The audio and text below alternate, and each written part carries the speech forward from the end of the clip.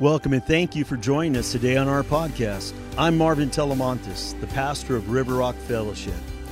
Hope this inspires you and builds up your faith and helps you to see that God is moving in your life. Enjoy the message.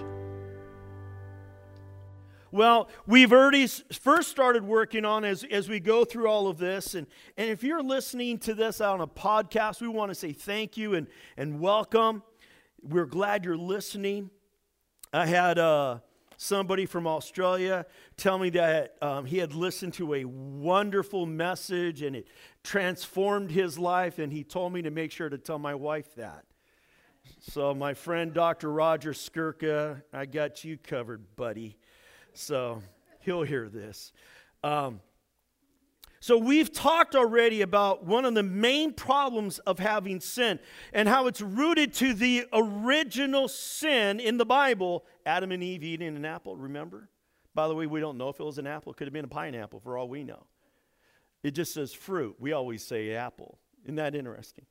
Now, we learned about that, but also one of the biggest problems of sin is that it literally separates us from God. It alienates us away from God. How many here would be willing to be honest with the rest of the world and say, I was a sinner and I backslid for a period of my time or my life? And you know that. Okay, raise your hands. Okay, the rest of you, you're lying. God bless you. We understand. Now, here's the truth. When I'm sinning, when you're sinning, you want to know what happens? We're going to pretend Miguel is God. And all of a sudden, we know it's just for illustration purpose. When that happens and I'm sinning, I now all of a sudden feel a distance and I avoid and stay away. How many know when you've ever betrayed a person or you let them down or you did something you know you shouldn't have done, whether it was the coach, the teacher, your mom, your dad, or somebody you cared and loved, when that happened, there was something between you and you had to pull away. You felt alienated. You didn't want to be in their presence. Did God move? Who moved? I did. The person who sins is moving farther and farther away. See, that's the problem of sin. It alienates me from the very thing I want to be in. Adam and Eve sinned in the garden. They hid themselves. They put on fig leaves. What ultimately happened? They were alienated. They were kicked out of the garden where they had fellowship with God in the cool of the day every day. You see that? Sin is the enemy. Sin lies to us and says it's worth it. How many have found out sin has never been worth it? And the rest of you, you will. Amen? Here's the frightening reality of this arrangement about sin. We're all sinners. My name is Marvin Telemontis. I have a title called Pastor, Reverend. They used to call me Rev in Iowa. I loved it. It was cool. Hey, Rev. But you know, I'm a sinner. I am a sinner. And those special people in your life, did you know that they're sinners? Did you know those people you're sitting next to? They're sinners. And here's the most mind-boggling one. I know, and they're all going, I totally agree with that one. And the truth is, so are you. You are a sinner. And it's not my opinion. Let's look at what it says in Romans chapter 3. We'll start at verse 23. And it says, for everyone, is there an exception? For everyone has sinned. No, let's start over again. But this time, with a little bit more dramatic flair, will you help me read this? Ready? Begin. For everyone has sinned. We all fall short of God's glorious standard. All of us have experienced the pain of sin. the pain of alienation, the pain of a broken relationship with God. See, this isn't opinion that I just shared with you. The scriptures are telling us this is what sin does. How many have experienced that because of sin done to you or done to somebody else, that there was pain? We all know that answer. The reality is that everyone is a sinner. That concept is foundational to the truth of the Word of God, to the gospel, to Christianity. There are too many churches who don't want to talk about the three-letter S word, and I'm not talking about sex. They're talking about sin. Nobody wants to talk about it in churches. Why? It hurts my feelings. And what has mom and dad said? I don't care. Why? Because I want you to take that castor oil. Why? It's going to be good for you. Give you that ugly medicine. Tastes horrible. Why did they say cherry? That's not cherry. How come a parent will give a child some gross tasting stuff? Because they know that medicine can make them better. As your pastor, as I talk about sin, I'm not talking about sin to condemn, to make you feel horrible, but rather to cause you to grow, to set you free, so that you would be in deep relationship with God, that you would find freedom from sin. Catch a difference?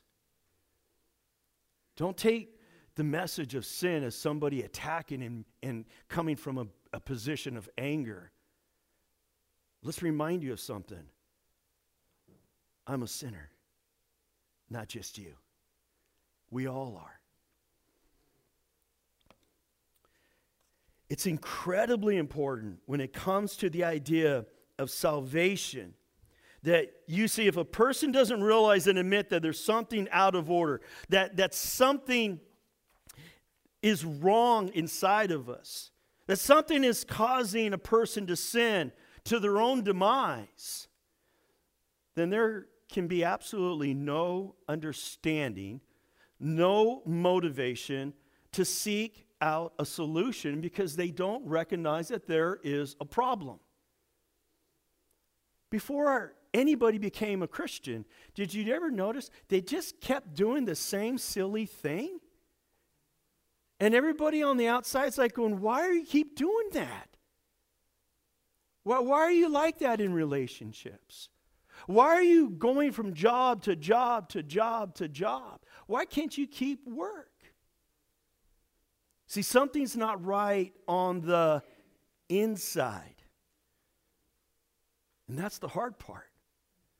That's why God says we have to acknowledge, we have to admit that. But if we can't admit that, if we can't acknowledge that, if we can't see that, then there's no motivation, there's no understanding for change or look for a solution. There's no understanding that I have a lack of knowledge. What does Hosea say about that? In chapter 4, verse 6, he says this: my people are destroyed for a lack of knowledge. Knowledge. Not a lack of going to church. Not a lack of being religious. A lack of knowledge. You want to know what the most powerful item in act of war is? Is it the nuclear bomb? Is it the atomic bomb? You want to know what the most powerful item is in war? It's information. It's knowledge. What good is having all the weapons of warfare if you don't know where the enemy is and what they're doing, when they're doing it, how they're doing it, how much of what they got? Do they have resources? Do they have fuel? What do they have? And if you don't have that intelligence, if you don't have that knowledge, my people perish for a lack of. We are in a spiritual war right now. Every single day. And if you're not aware that the enemy of your soul is coming after you, and he doesn't want you to know that he's coming after you. Right now we're in an informational war. I've thought is just so angry that it's almost so funny. So you're sitting there watching some particular newscast, and they tell you about the votes of the recall, and they say, hey, look, here's the big number for the guy winning. And within a flash of a blink of an eye, boom, you saw the number just dropped in half. And you go, what just happened? Informational war. Something's not right. See, what happens in a lack of knowledge is I have to trick you. I have to twist you. That's what the enemy of my soul does. He's always twisting me, tricking me. Why? So he can cause me to be alienated not only from God, but from the body of Christ. I get so frustrated, you know what I do? I just shut down. I can't trust anything or anybody, so I just pull away from everything. I don't talk to family, I don't talk to friends. I just really kind of push away from it all because I just don't trust. I got news for you. You can always trust Jesus. He doesn't lie. God doesn't lie.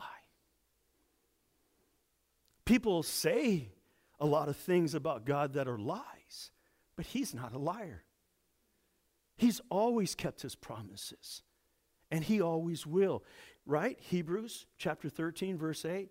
Jesus is the same yesterday, today, and forever. That's right. That's right.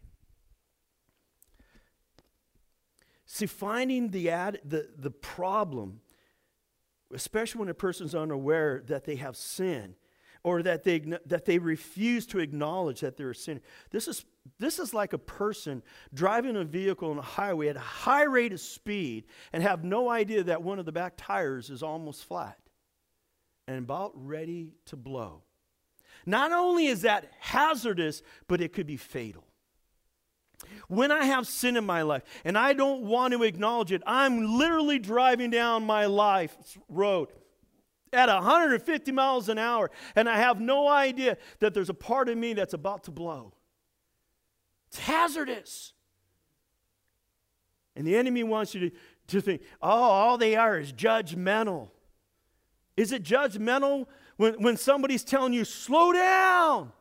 Somebody speeds up and they're honking at you and they're pointing at your tires and you just want to speed up even more. It's like the pastor trying to tell you, there's a problem. Slow it down. Come to Christ. He'll fill it up. He'll make the vehicle safe. He'll make your life safe again. He'll make it purposeful, meaningful.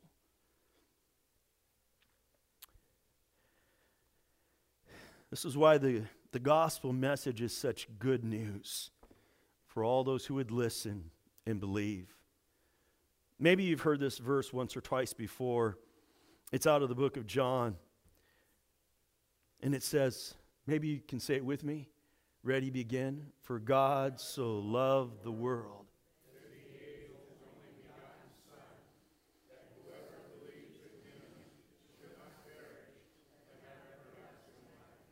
Let me tell you what is so dramatic about this verse, and maybe you know it, but if you don't, I pray God will just cause it to just be engraved on your heart. He is doing something that the Jewish religious leaders did not do during this time. Good exegetical study, when you go into the Bible, you really got to say, what was it like at that time when this was written?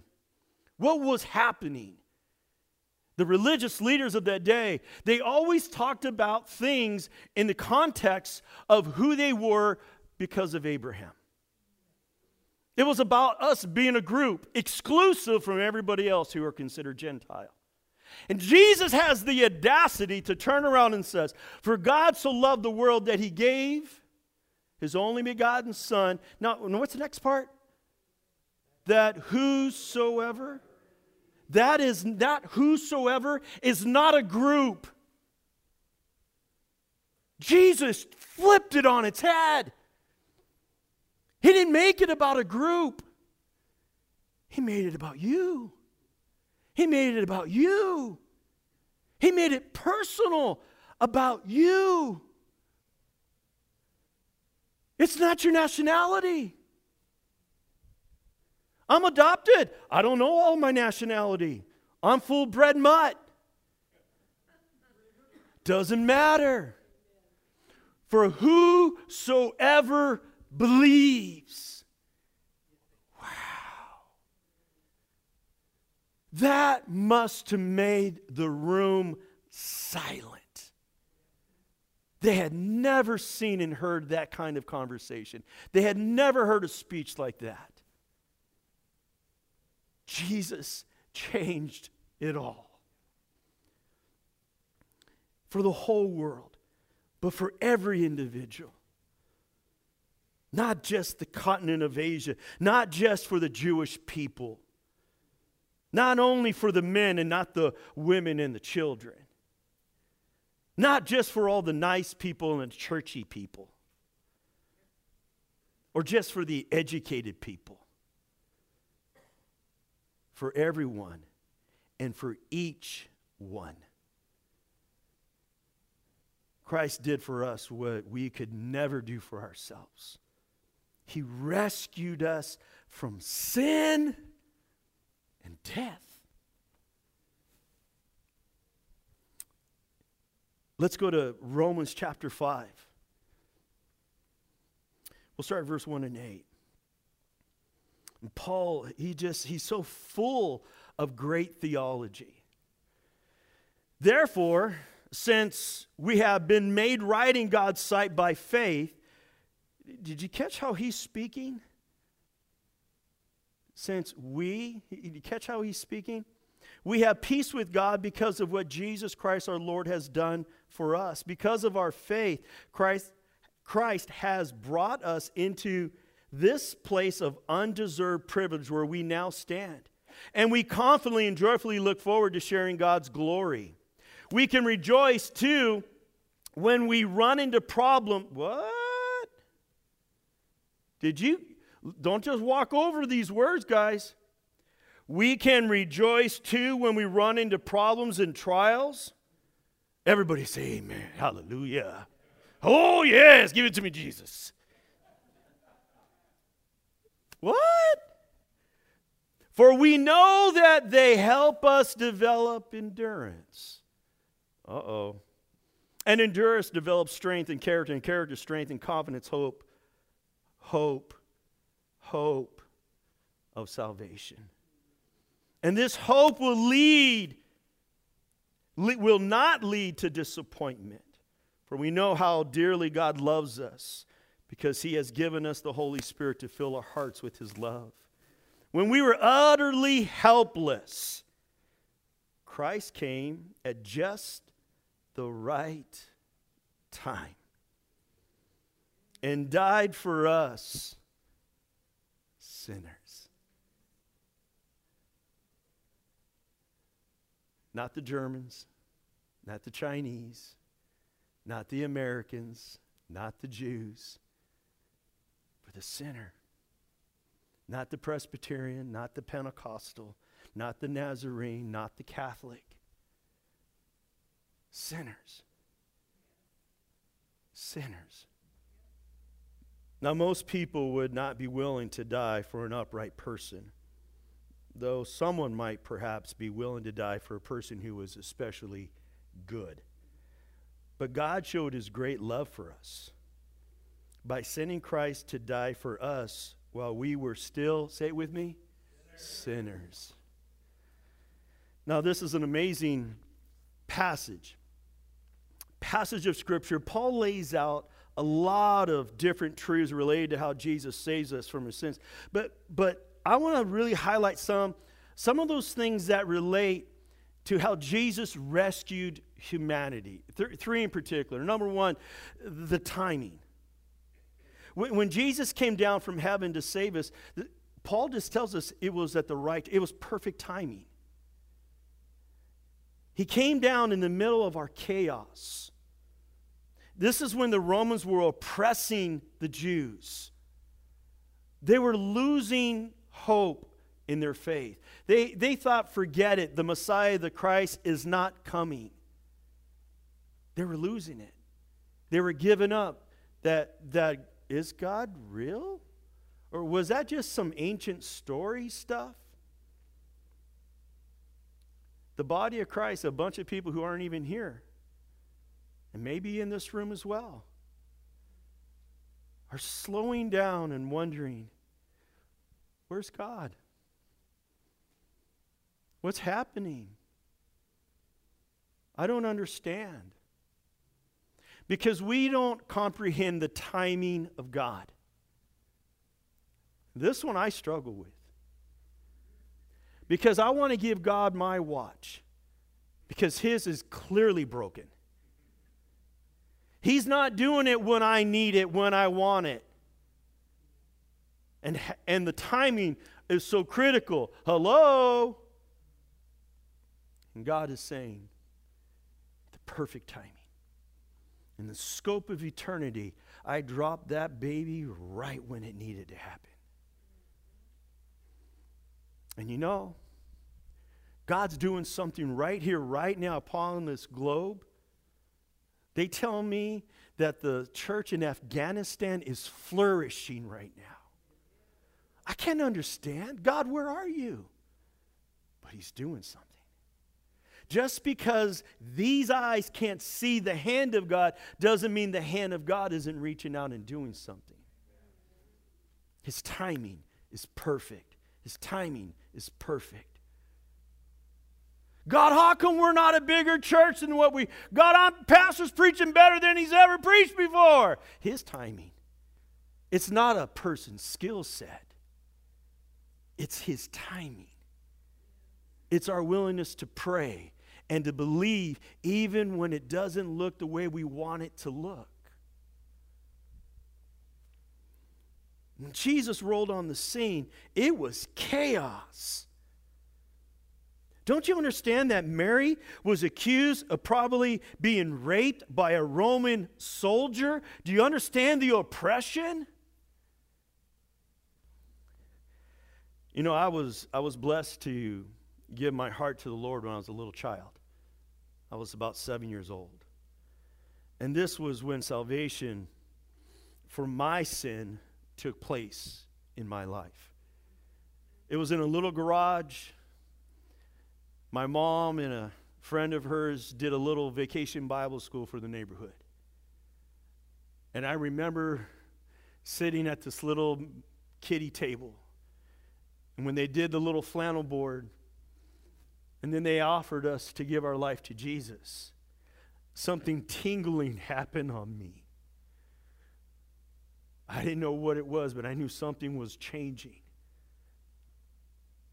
And I prayed the words that my mom's friend asked us to pray. And I'll never forget that day.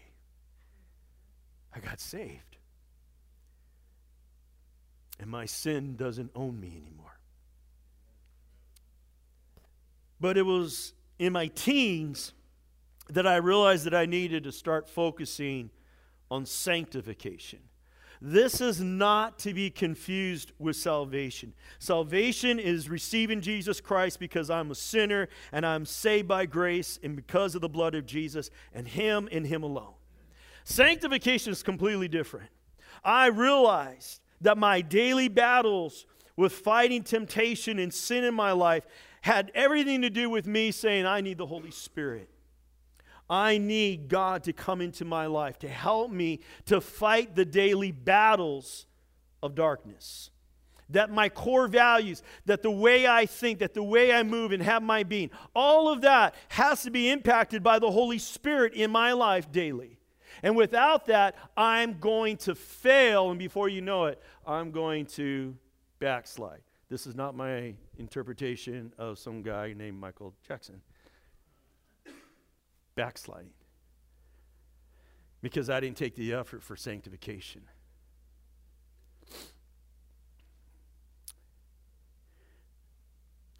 God loved us enough to save us by the blood of Jesus. That's salvation. And God loves us enough to give you the power of the Holy Spirit to fight the good fight. That's sanctification. We have to work on that. No, I don't know about you, but when I look in the mirror and I often see my own sin, I see my own brokenness, and I think to myself, why in all of the earth would the Lord love me? But that's one of the most crucial factors in God's display of love. He loved us even though we were broken and sinful. He loves you in spite of you. See, that's the story of Christ's redemption. So again, to highlight, related to Jesus' rescue of humankind, of mankind, here's another one, number 2, transformed through trials. The second incredible thing about Christ's rescue is that the transformation took place during and through a season of problems, of trials, of suffering and pain. Let's look at Romans 5. We'll start verses 3 and 4. We can rejoice too when we run into problems and trials. That just seems nutty, doesn't it? For we know that they help us. See, that's the shift of going from immaturity to maturity. That there's something brilliant in the plan of God. And when you begin to understand, you will be able to rejoice and not make excuse and justification for our immaturity because we're facing trials and tribulations. For we know that they help us develop endurance. And endurance develops strength of character. And character strengthens our confident hope of salvation. This is a powerful sequence that Paul lays out for us when it comes to those times of struggle and trials. You see, in this life, the Bible makes it very clear that we will experience numerous trials. Has anybody recently faced a trial? How about just yesterday? Pastor, this morning.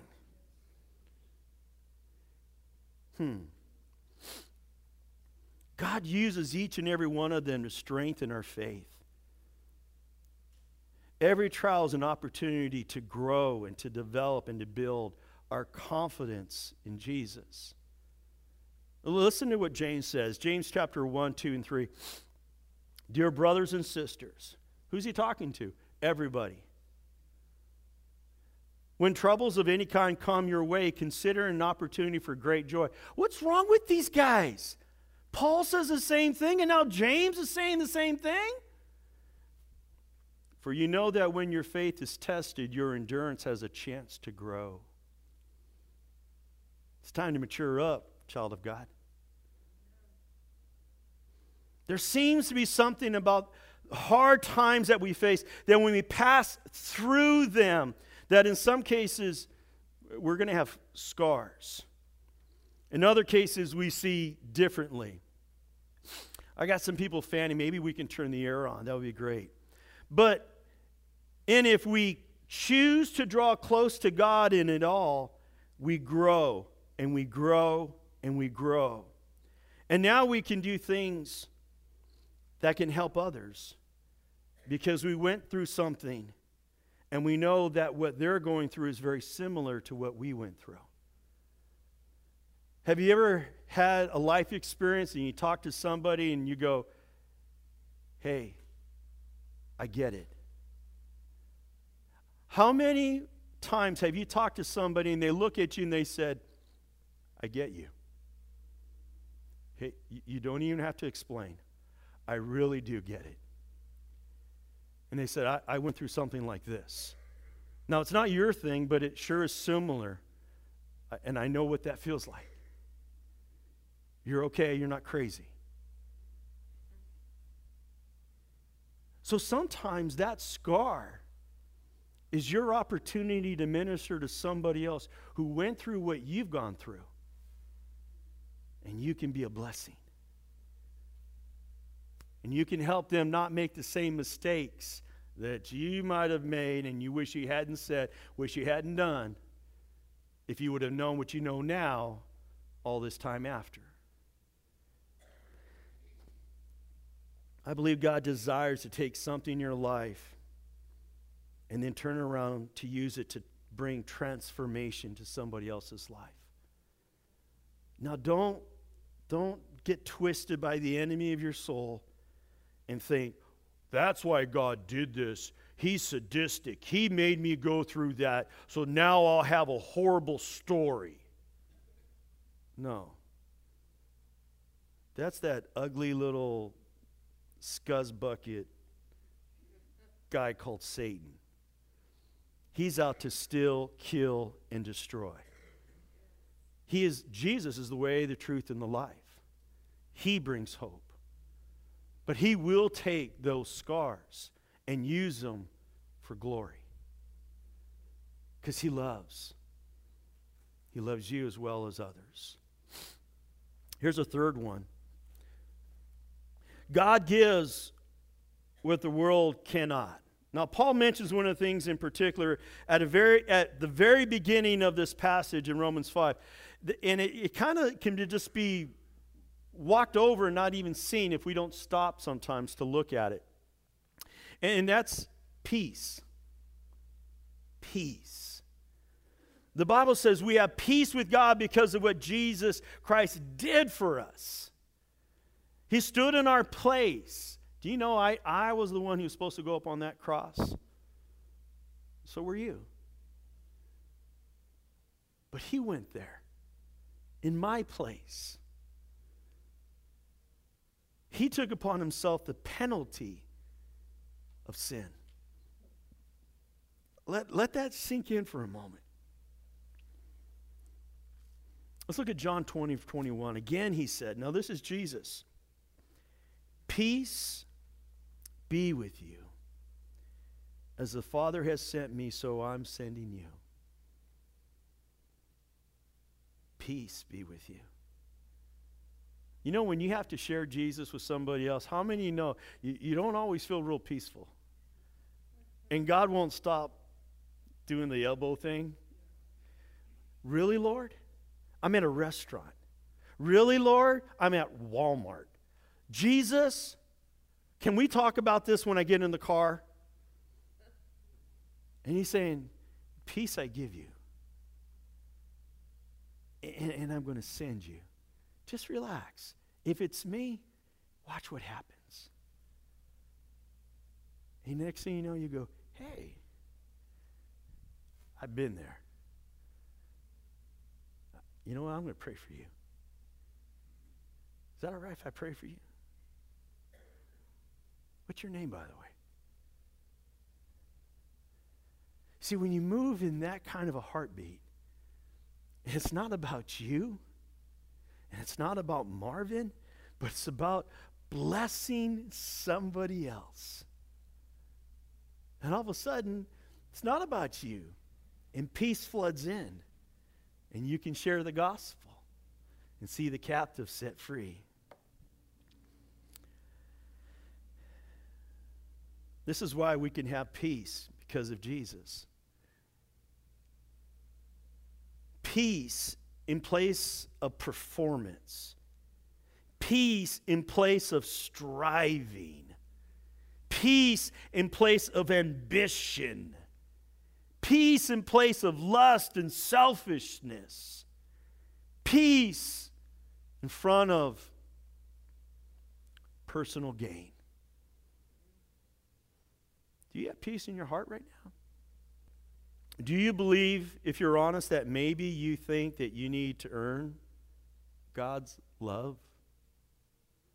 That you need to be a certain way? I shared with the men yesterday at the men's event as we were doing, like, what did you learn, what, the takeaways and whatnot. And I shared, and I'll share it with you, one of the things I've been struggling with this past week, and I said, God, am I really looking at my relationship between you and me? Do I look at it as a servant? Or am I a slave? Not the way he sees it to me, but how I see it. See, a lot of times when it comes to salvation and we're struggling with sin, we can be a slave to sin. Somebody knows, I don't need to preach that. We all get that. But do you think that you're a slave to God? You have to do certain things. It's not out of love and relationship, but out of duty. That's not being a child of the King. That's not out of love of, I want to do my chores because I'm part of the family and everybody in the family has something to contribute. Instead, it's, I'm the slave. I have to read. I have to pray. I have to do life journal. I have to go to church. I have to speak Christianese. I have to. I have to. I have to. Are you a slave? Is your Christianity about slave? Today, you have an opportunity to take a stand or to solidify your stand with Christ, to figure out whether you're a slave or free, a slave or a child of the King. The path to God is no road at all. It is a person. His name is Jesus.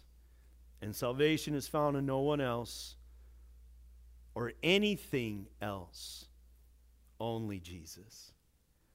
See, no matter what road you're on in your life, even today in this season of your life, we will all face a gate in heaven. We'll all arrive at the same gate. No matter, I don't care if you took a plane, a train, a bus, we're all going to face the same gate. And there's only one who has the key, the only key. His name is Jesus. He's the gatekeeper. Will he let me in? Will he let you in? Well, that's all dependent upon how we handle things here.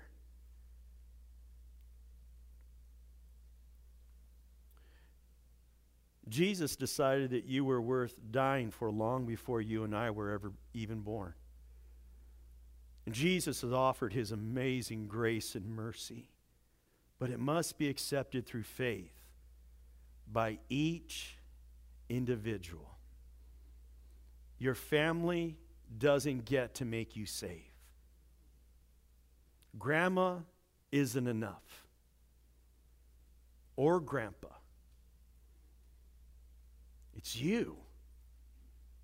Saying, I am a sinner. And I receive all that you did on the cross for me, Jesus. I receive salvation because of what you did. Because of me. And then he writes my name in the Lamb's book of life. Ephesians 2:8 says, God saved. Now look how Paul writes here. Catch the word you every time. God saved you by his grace when you believed, and you can't take credit for this. It is a gift from God. He's not talking to a group of people. He's not talking to the Jewish family. He's not talking to any other group of people. He's talking to you, to me, individually. That was shocking for people at this time in history to hear this kind of speaking, to hear this kind of sermon, to hear anybody talk. It's me? Just me, God and me. What? They had never heard this knowledge before. They had never understood this understanding. Because it took them all the way back to the Garden of Eden, where it was just Adam and Eve, and they individually had relationship with God. And now God wants to have that same relationship with you. Wow, how special He is. And how special you must be that He wants that with you.